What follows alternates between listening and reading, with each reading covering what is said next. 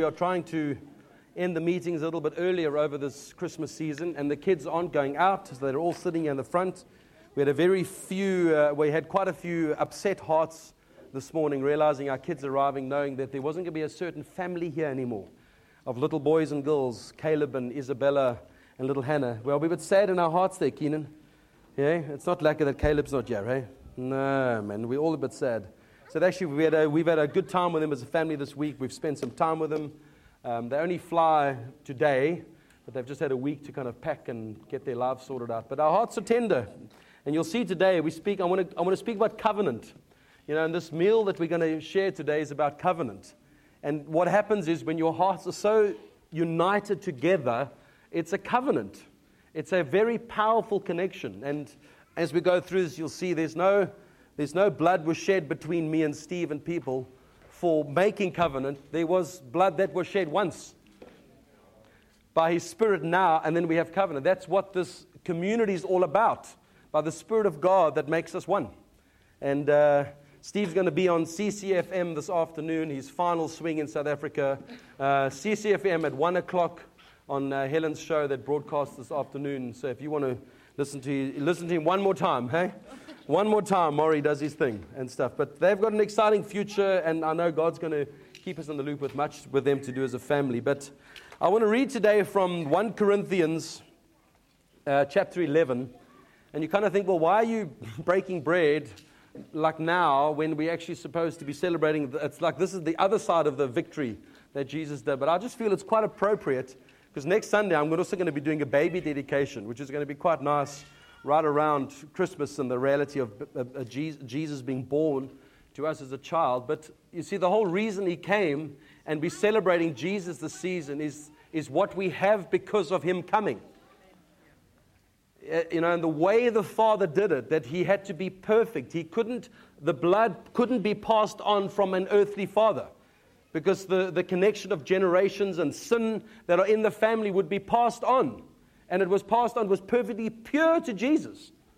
And that's why I had to come through a virgin birth, being Mary, and we get to celebrate that at this time of the year. But this is the ultimate celebration of what He has given us and the power of the covenant that we now have with Him. And I just want to go into this passage a little bit today and speak about the context of stuff. So let's just read from verse 17 in chapter 11. Now, this is the context here. Paul is writing to the Corinthians. Now, if you know anything about the Corinthians, they were a ragged bunch of people. And there was obviously a lot of nonsense going on in this community. And Paul, a lot of his instruction is rebuke, because they're clearly not getting it right and the way they're doing things. So let's read from 17. But in the following instructions, I do not commend you. Great start. Because when you come together, it is not for the better, but for the worse. For in the first place, when you come together as a church, I hear that there are divisions among you. And I believe it in part, for there must be factions among you in order that those who are genuine among you may be recognized. And when you come together, it's not the Lord's Supper that you eat. For in eating, one goes ahead with his own meal, one goes hungry, another gets drunk. What? That what's got a good exclamation mark. What? You got drunk in church. And it wasn't by the Spirit. It was from the fermentation of those grapes. Do you not have houses to eat and drink in? Or do you despise the church of God and humiliate those who have nothing? What shall I say to you? Shall I commend you in this? No, I will not. For I received from the Lord what I also delivered to you, that the Lord Jesus on the night when He was betrayed took bread, and when He had given thanks, He broke it. And He said, "This is my body, which is for you. Do this in remembrance of me." In the same way, also He took the cup after supper, saying, "This cup is the new covenant in my blood. Do this as often as you drink it in remembrance of me. For as often as you eat this bread and drink this cup, you proclaim the Lord's death until He comes. And whoever therefore eats the bread or drinks the cup of the Lord in an unworthy manner will be guilty concerning the body and the blood of the Lord. Let a person examine himself, then so eat of the bread and drink of the cup. For anyone who eats and drinks without discerning the body eats and drinks judgment on himself. As a kid, I always remember the word damnation. He eats and drinks damnation upon himself. You're like, that sounds like a strong word, because that was the first swear word ever on the movies. Damn it. Damn. I think Sound of Music, right? In the 60s. The first swear word in movies. You'd be amazed today, that's like not even a thing, eh? Anyway. Okay. For you eat and drink judgment on himself. That is why many of you are weak and ill, and some have died. But if we judged ourselves truly, we would not be judged. But when we are judged by the Lord, we are disciplined, so that we may not be condemned along with the world. Remember, he disciplines those he loves. So then, my brothers, when you come together, you'll say sisters as well, when you come together to eat, wait for one another. If anyone is hungry, let him eat at his home, so that when he come together, it will not be for judgment. About the other things, I will give you direction when I come. See, when the Lord's Supper was taken in those times and stuff, it was a meal, not just a little piece of bread that you were kind of a wafer that we kind of will hold on to, and those ones you put in your mouth and it just dissolves gently and disappears. We've got our own home-baked bread from the Wild Goose Bakery that does it for us. It's not a meal, but the context is a meal where you would sit down and feast, essentially, together, celebrating and remembering the Lord. So that word covenant, and what covenant brings us, okay? The power of this covenant that we have, that we celebrate here today, in the context of the season of knowing the name of Jesus is lifted high. People go to church for their second time in the year is on the 25th of December. Their two times would be Easter and Christmas. It's a time when Jesus is recognized because of this covenant that he's done. So in covenant, it breaks curses. It's war that you set in place in the spiritual over yourself. It brings yourself healing. It assures you salvation. It proclaims his death, his resurrection, and his return that is to come. It's your freedom, okay, the liberty that you have. And it's an authority that you have because of this meal that we celebrate here today. And the word covenant, it's important, I think, to understand what that word actually means when it's saying covenant. And there's the part of that word in the Hebrew that if you read Genesis 15 and you highlight the word covenant, where God's making a covenant with Abraham, that word is all over the place. He's making sure he understands, and he's declaring over Abraham as he speaks to him over him in Genesis 15. And part of that word is a sense of cutting, it says. A sense of cutting. It says a compact because made by passing between two pieces of flesh. Okay? Say that again.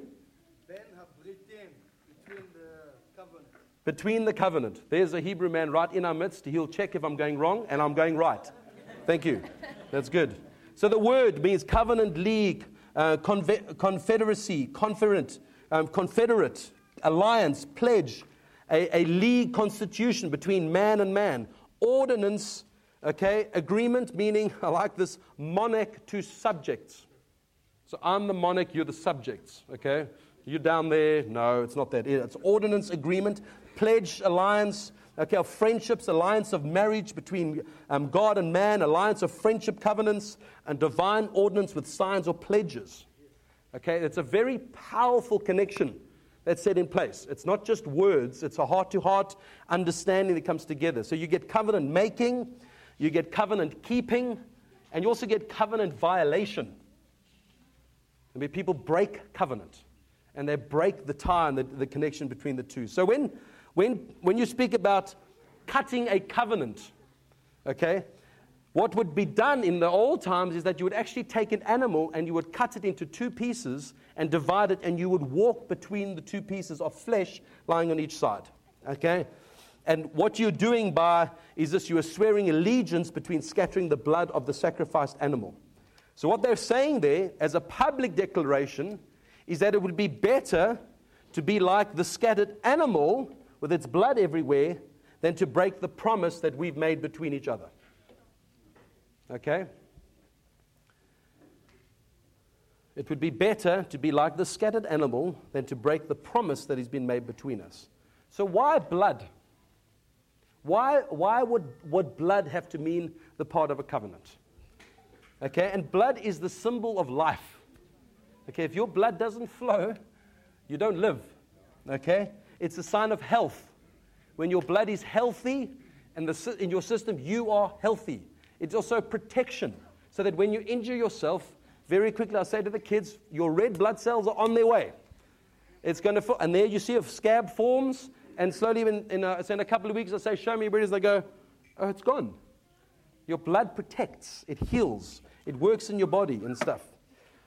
So in today's modern studies, that when you put a blood cell under a microscope, okay, it will tell you a lot about your health. And often the doctors, when they put that thing on your arm, you've got a high blood pressure or low blood pressure, all these things are happening as it's flowing through your veins. And searches can be done on each cell to see how they're interacting with other cells in your blood system and detecting what parasites are in your blood. Often when you go for a blood test, they can tell so much about you, right? Okay, and they can even detect early trauma in your life as a childhood or where broken bones have taken place in your body and diseases and the stuff that happen. So a promise that included blood was recognized as a covenant. Okay, even some who don't serve Jesus use blood as a sign of covenant that they're setting in place. Okay, between two parties. There's a book, a man called H. Clay Trumbull wrote called The Blood Covenant, and I got this out of a book that I've been reading on the power of communion. Okay, and he speaks about a people group called, I don't know if it's Karen from the people of Burma, which is just above Thailand, okay, in the east.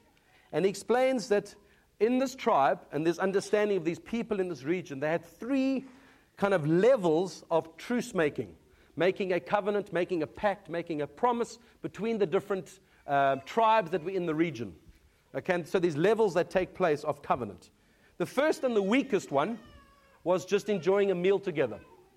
If you were kind of to initiate some kind of covenant, you would just share a meal and say, okay, and agreeing and speaking regards the simple significance there would be peace for now as we are sharing a meal together. Secondly, to show a slightly stronger truce between two tribes, they would plant a tree together. And we'll put this tree in the ground and let it grow. And as long as that tree is alive and grows, there is peace between us. Okay, and this is just an example of this tribe in northern Burma. I watched recently this documentary or a program about this guy called Eli Cohen, who was an Israeli spy into Syria in the 60s. And the Syrians were shooting across the border, and the Israelis couldn't figure out where these bunkers were. And he got right into the other side of understanding where they were. And he was there one day with all the generals of Syrian army and stuff. He really infiltrated his way in. True story. And what he arranged was, he said, there's no shade here for anybody. It's really hot out here. And he arranged and said, I will bless you and I will give you a whole lot of trees to plant. And he planted trees in exactly where all the bunkers were. So when Israel shot, they knew exactly where to shoot according to the trees. Very clever. So they could see with their binoculars across the Lake of Galilee. That was there. So a tree just meant, while that tree's alive, we've got peace between us. There's a very low level, kind of levels of covenant and agreement. Okay? The third kind, and the deepest one, is a blood covenant. Okay, where the true power of promise was found. So what happens in Karen in Burma there, the chiefs of each tribe would stand across from each other, representing their whole tribe. It would be a public, solemn ceremony between everybody, and what would happen is the chief would draw blood from his thigh, and the other chief would draw blood from his thigh. They'll take the blood, they'd mix it together, and they'd put it on each other's lips, okay, as a sign of covenant. Now you're going to have everyone in today's world freaking out about, he might have AIDS, I can't do this. Everyone freaking out about blood covenants.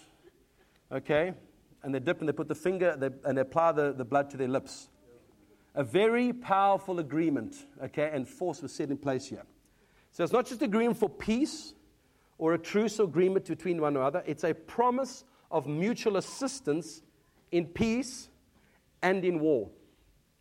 So you will now stand with one another, okay? It conveys the covenanting parties' mutual tribal rights, and as the chief includes and embraces the whole tribe. So it's not just the chief, he represents everybody.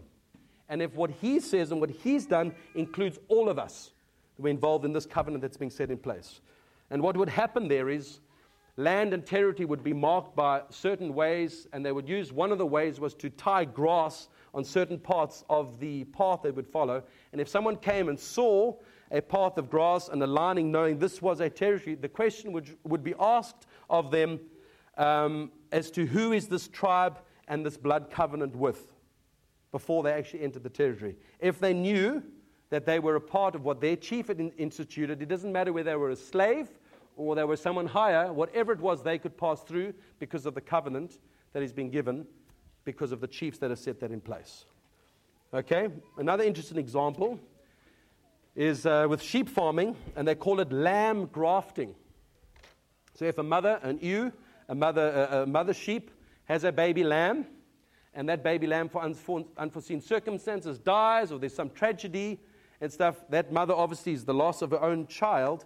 If another little baby lamb, okay, does not have a mother, or something happens and there's some way that mother or the mother of that lamb doesn't have, and that lamb is an orphan, the mother won't just accept that lamb as, no, just take it on, you help this because your baby died, because there's a certain scent on the lamb that the mother would recognize as her own. So what the farmer does is he takes the skin of the lamb that has died and he covers the sheep or the little lamb that's an orphan with the existing skin of the lamb that had died, and presents that to the mother, and the mother recognizes the scent and accepts that child or the lamb as its own. Now it's interesting how Ilana was praying this morning about being adopted into his family. You have been given a robe of righteousness. You've been clothed from on high.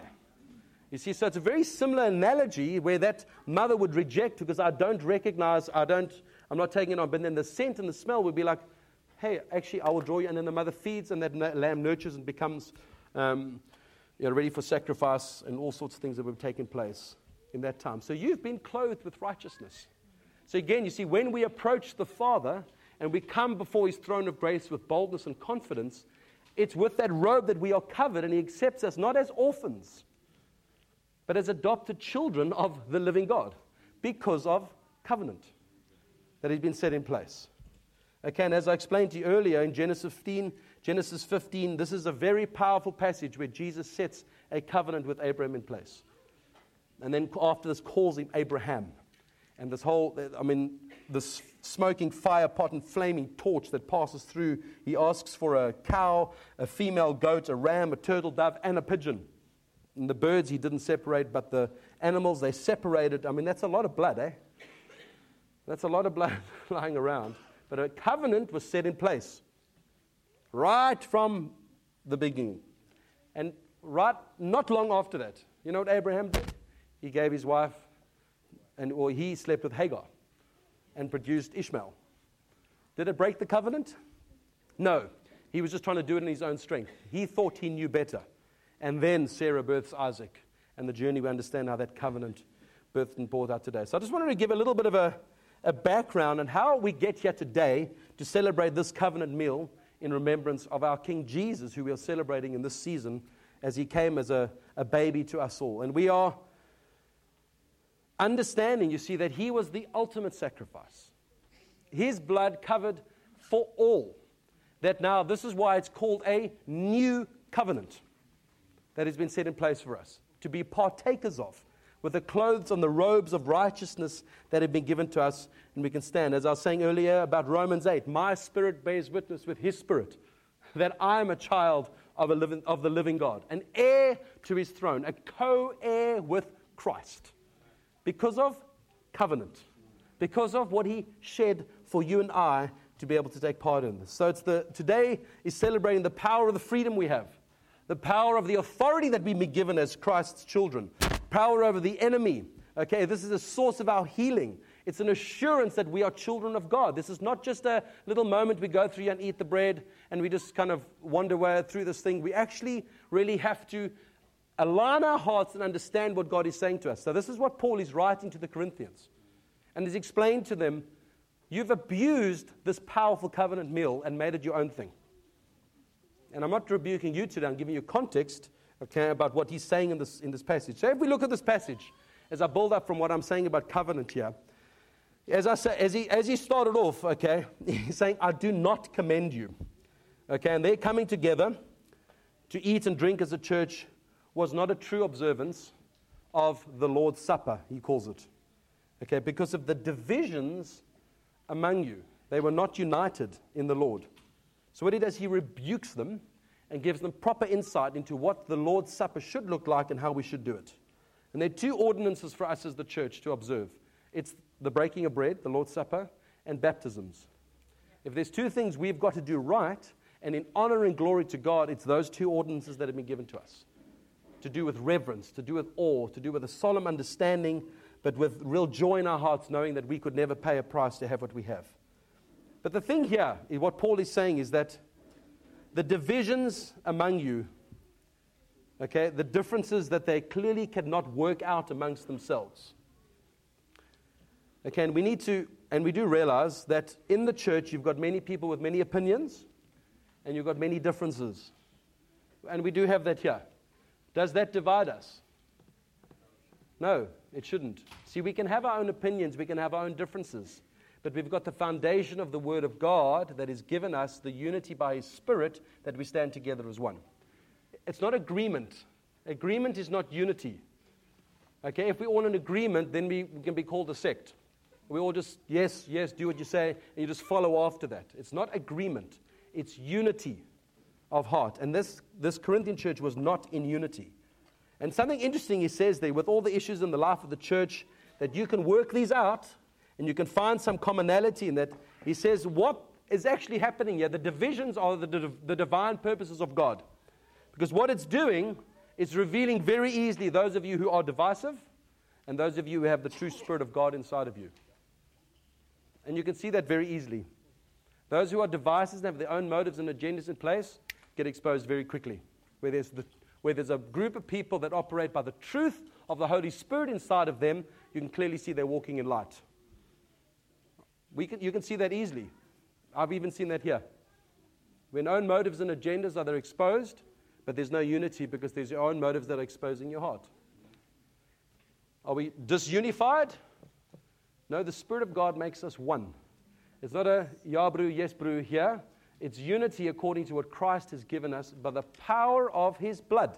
The covenant that is set between us, okay, to make us one.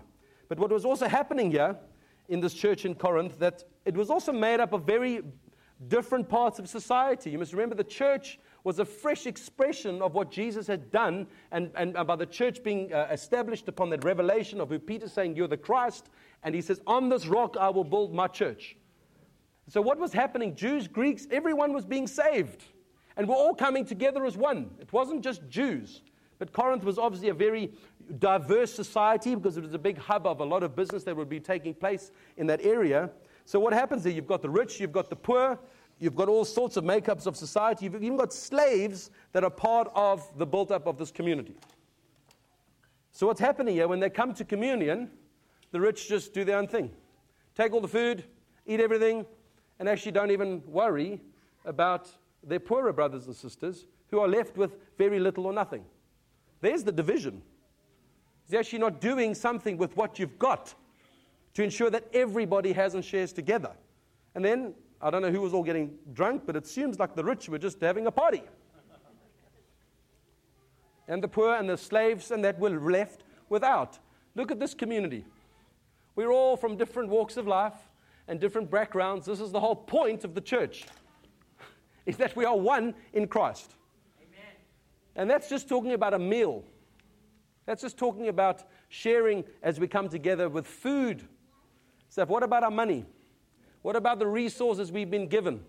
We've just done our thank offering recently. It's a point to be able to sow into what God is doing so that we can continue blessing those who maybe don't have more and continue advancing the kingdom together. It's not about empire building.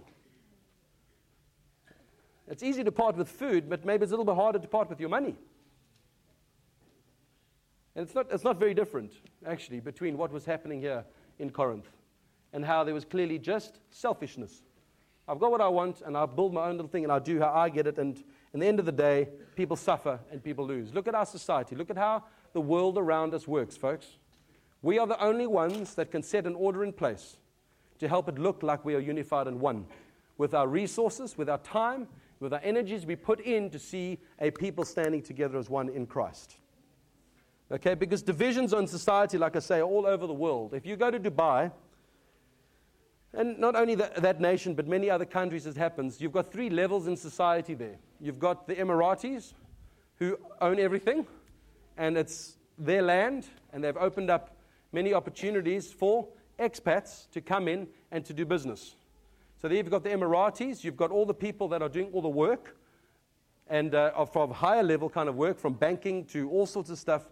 Then essentially you've got another level of society there that is almost hidden away from the main driver thing. Is a lot of the guys are from Bangladesh and Pakistan and India, and they're essentially like slaves. They work in ridiculous conditions, but there's 3 levels of society quite clearly divided. The world is full of that. But what unites us is the blood of Jesus. The covenant that we have with him brings us all together as one, and we share our resources, we share what we have, and it unifies us. And the world looks at us and goes, how do you do this? How does this happen? It's because of the blood of Jesus that we can have this. And we're not, as I say, we're not the only nation riddled with these divisions that have separated us in society ways, but heart to heart, we can sit in this room and know we're one in Christ. It's very powerful, hey? Okay, as you were saying in verse 20 to 22, some were going hungry, some were eating. He refers this to that they were eating like called an agape love feast. There was obviously some term related to them when they had a love festival, a love feast coming together. The Lord's Supper is not the love feast. Okay, don't abuse what has been given to you as an ordinance of recognition of Jesus, what he's done for you, and you use it for your own gain. And you use it as a love feast to kind of, in your gluttony and your insensitiveness towards other people, insensitivity towards other people. And then he connects the breaking of bread in those words that he says, it says, proclaim the Lord's death until he comes. That word proclaim actually is related to, and part of its meaning means to preach. And in Acts 13, verse 5, it says, and when they arrived in Salamis, they preached the word of God in the synagogues to the Jews. It's exactly the same word as proclaim. So when you are partaking of this meal, you are proclaiming the Lord's death until he comes. Essentially, you're preaching the gospel. You're telling the truth and the good news of what God has done over your life, celebrating as a community together, or wherever you go. When you do this, doesn't say we have to do it on a Sunday all the time. When you do this, remember me. Remember the price that I paid for you in coming to this world and setting an order in place for you to be able to access the Father and make a way. You are proclaiming, you are preaching the good news of Jesus. Okay? It's very important how we approach this meal and stuff. It's, the Corinthians is quite clear they didn't approach it properly. And there's 3 ways I think that are very important how we approach this meal. It's with a somber heart. It's not sad. Okay, somber means reverence and awe in reality of what was actually paid for this. So there's a lining of your heart of, okay, let's do this. Yeah, okay. No, it's, well, let's just acknowledge. Let's just pause here and go, wow, like a man. He lived like a man. He grew from a baby that we celebrate in this season. A normal man. The deity of Christ means he was fully God, yet fully man. Like I said to you a couple of weeks ago, there's not one of you here that have been under so much pressure that you would sweat drops looking like blood. None of us have been under that kind of immense pressure of knowing that we're going to have to offer our lives. But he did that for you and I. There's a price paid. It's a somber heart. We're thankful in our hearts, knowing that what he's done for us, okay, has given us the freedom that we can now celebrate and glorify him. There was no big tabernacle here in the middle or big altar that we've got to slaughter a sheep on for us to be able to please God. We just walked in as the family of God and celebrate. We are thankful for what he's done for us. Okay, now I want to read a little story from understanding the context of being thankful and realizing how God has positioned you with purpose in your life and the power that he has given you to in every circumstance. I bet a lot of us think sometimes we go to our jobs and we do what we do and thinking, God, what is happening? What are you doing? What is happening in my life? And I just want to read the story of this firefighter. It's another story in California, and it's about a guy, his name of Mark. And he was a California fire captain for 30 years with the wildfires firefighters. And in 2007, he was assigned to a major fire in the San Diego area. The location had burned 4 years prior, and a firefighter had tragically lost his life. Mark and his team were stationed in that exact place with winds gusting up to 90 miles an hour. That's about 140, maybe 150 Ks an hour. The threat was extremely high that the fire would begin to spread. Mark, the division supervisor, was tasked with keeping it contained by any means necessary. And as his shift began, it became obvious to Mark that it was not going to be an easy day. One firefighter sustained a burn, another fell down a hillside, fractured his arm and needed a team to rescue him. After that, an engine crew reported to Mark that they had been fired upon. The crew had been clearing houses in the path of houses. That accidentally stumbled across a meth lab in a different location, and another firefighter fell into a canyon and broke his leg. His rescue required a Coast Guard helicopter. In an incident unrelated to the wildfire, a house caught on fire down the road from where they were stationed. An elderly man wandered away from his home, leaving his family terrified that he'd been caught in the fire, but he actually wasn't. 3 traffic collisions occurred that required firemen to be present. And finally, as Mark was flown by helicopter to survey the fire in his designated area, a warning light came on in the cockpit, and the pilot had to make an emergency landing. All this happened in the midst of the regular operations needed to contain a 100,000-acre wildfire. And Mark finally, around 8:30 in the evening, things had slowed down and he could sit and catch his breath. He says, I was extremely tired, stressed, and very ticked off at God. He was angry at God for making me go through all of this. And I had the classic, why me attitude.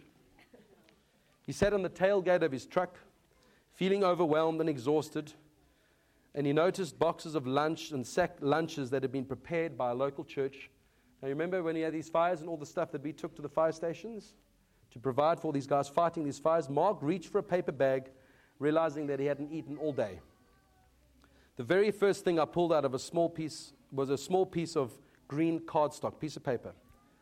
Written in a child's handwriting in black crayon was, thanks, love Allison. I bowed my head and wept. Then I heard that still small voice, and he gently said, son, you forget why you are here. All of these things happened today because I knew you could handle them. That's why I put you here. You forgot that it's not about you, it's about them and you bringing my love to them. I brokenly asked him, well, how did I show them your love? It was all crazy and fast, and I never even thought about you, truth be told. He replied, you were here where I wanted you to be.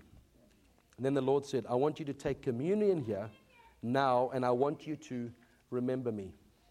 Mark reached into his sack lunch and pulled out some Ritz crackers and a bottle of Energade. And in the middle of a major fire, he took communion and remembered why he was doing what he was doing. Ever since that day, whenever he got angry or fearful, I remember a card written in crayon from a 9-year-old girl. I remember how much he loves me, and I take communion in remembrance of him. See the power of this meal? It's got to help you remember and recognize that you have a call, you have a purpose in your life to be who you are in the position that you are. Stop saying, why me, God? And I'll start acknowledging, I'm here for a purpose. I can bring light, I can bring change, I can just show love in this context. And the only reason you can do that is because of this meal. The covenant, the blood that was shed, the covenant, the new covenant that was set in place for you to be free and partakers of this together. See, we celebrate as well. So we are somber, we are thankful, understanding what he's done for us, but we also celebrate. We've done it many different ways here. Sometimes during our worship, and it's a big Thanksgiving celebration time, thank you, Jesus. Because the reality is, and I love this line, when it's saying, knowing his mercy means I didn't get what I do deserve, okay? And his grace means I get what I did not deserve. Jesus came to set the captives free. Just a last point here in verse 27, he speaks about taking it in an unworthy manner. And as a kid, sometimes you grow up and you hear that word damnation. judgment upon yourself, and you have this fear of like, you're going through all your sins going, okay, God, I just want to be sure that I'm fine because some lightning bolt's going to take me out now if I actually not all my sins are cleared. No, it's not out of fear that we approach God. It's out of reverence and awe. But that you know in your heart you are right with your brother and your sister. You know that you've set things in order. The power of forgiveness has been given to you to be able to release others, that you don't hold on to grudges and to offense and all those things that hold us back. If we're harboring those things in our hearts, you see, we've got to be pure and with clean hands and a pure heart come to the Lord and assured in our own hearts. He's not going to smite you, but what you do is you bring judgment upon yourself.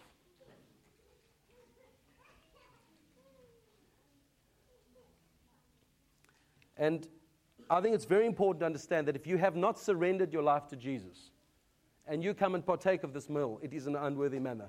Because you're not understanding the cost that was paid for unless you've surrendered your life to Jesus. And you've fully submitted to Him and saying, you can be my King. I also want to say, and I've experienced this of late, is that if you are dabbling and flirting with other religions that require blood sacrifice, you've not fully acknowledged the power of this sacrifice. If you are dabbling and flirting with those, this one doesn't mean everything to you. You are taking it in an unworthy manner. This is the only covenant. This is the only blood. So for Satanism, what's required, Wade? Blood sacrifices. Ancestral worship? Blood sacrifices. What did they take to Clifton Beach when there were all big fights on the beach there? What was it? It wasn't a sheep. It was a goat. There's no other sacrifice. If you're dabbling and flirting with other things in this season to be celebrating Jesus, oh, meek and mild, come to this earth, how are you approaching that throne of grace and this blood that was paid a price for you? You see, I can feel the somberness in the room now because this is serious. You don't just acknowledge this just by freely saying, oh, I'm free, grace covers everything. No. That price was paid. That you now can be in freedom and we can celebrate together as one family and one body in this place together. There's only one perfect, spotless lamb that was sacrificed for us. So maybe as we, around those tables, let's just pull those covers off if we can, and we're going to get ready to do this together. So let us not do this in an unworthy manner this morning. Let us not do this if there are any divisions among us. Okay? Let us be assured in our hearts that we fully surrender to Jesus. And I want to give you an opportunity this morning that if you've never acknowledged that Jesus is your Savior and you surrender your life to Him. See, I'm not saying to you this morning that the reality of this meal that we celebrate is you could not pay the price for your freedom. So you can't say, oh, well, I'm not worthy enough to be able to partake of this now. He has made you worthy. Because of the blood that He shed, the cloak of righteousness that has been given to you allows you to come and approach His throne with boldness. But you're knowing it, you're doing it with a sincere heart, not with an arrogant heart. Like, yeah, I've got this, grace covers me. You're understanding the power that's been given to set you free and not be bound by lies that the enemy has placed in your heart. Let us proclaim together. We'll proclaim, we were preaching, we are prophesying and saying, we proclaim His death until He returns. And let us with sincere hearts believe that there is power in the blood. There's power in the blood. Wonder-working power. That's a good song. Okay? Power for breakthrough. Good old Steve, and he said last week, people always preaching breakthrough. Yeah, breakthrough. I mean, how thick is this wall that we've got to break through? But you know why we always need breakthrough? Because we give license and agreement to the enemy in our lives to be able to hook onto things with us. You give him room to do that. That's why you require breakthrough. Because of the way you think, the way you believe, the things you say, the things you do, the doors you open in your heart and life, you give him access. And what he does, he holds you, he grips you by unforgiveness, bitterness, offense. He holds you back with these things. That's why you need breakthrough, and he breaks those chains off of you and sets you free. Clarity. I only believe for you that you will get clarity as we partake of this meal here this morning. Clarity with not clouded with the pressure and the demands, but you see how you've been positioned for greatness. There's much pressure, much demand in this busy world gets placed upon us, and we just don't have clarity. We're like, oh, God, in the midst of everything. We all know that feeling. Clarity. 2020, clarity, clear vision, walking into New Year, understanding and seeing what God has got for us. And by his stripes, you have been healed. Sonia, by his stripes, you have been healed. There's healing in the blood. And we're going to partake of this morning, and we're going to give a declaration to the heavens and over our own lives. We are believing that the breakthrough will come. See, there's the grace thing, that you acknowledge and come to him, say, God, I lay these before you, I lay these for you. Repent is changing the way you think. Don't go back to it. Walk away. Turn around. Walk free. The breakthrough will come. That the clarity will come to you as you walk into a new year. God has got great things in store for us, and declare healing over your bodies. And I want to encourage you, many people have asked me, well, how often can I take bread? It doesn't say how much. It says when. Take it as often as you like. And there's something, just reading that book on the power of community and the power of covenant, is that some people, when they require healing and they wanted to see God, where they take and they break bread every single day.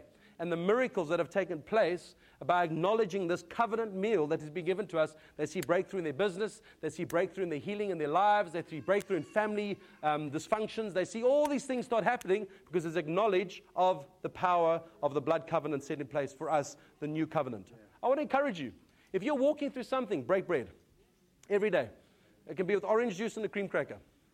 It's acknowledgement of who it is that you're acknowledging with this meal that you're remembering him by.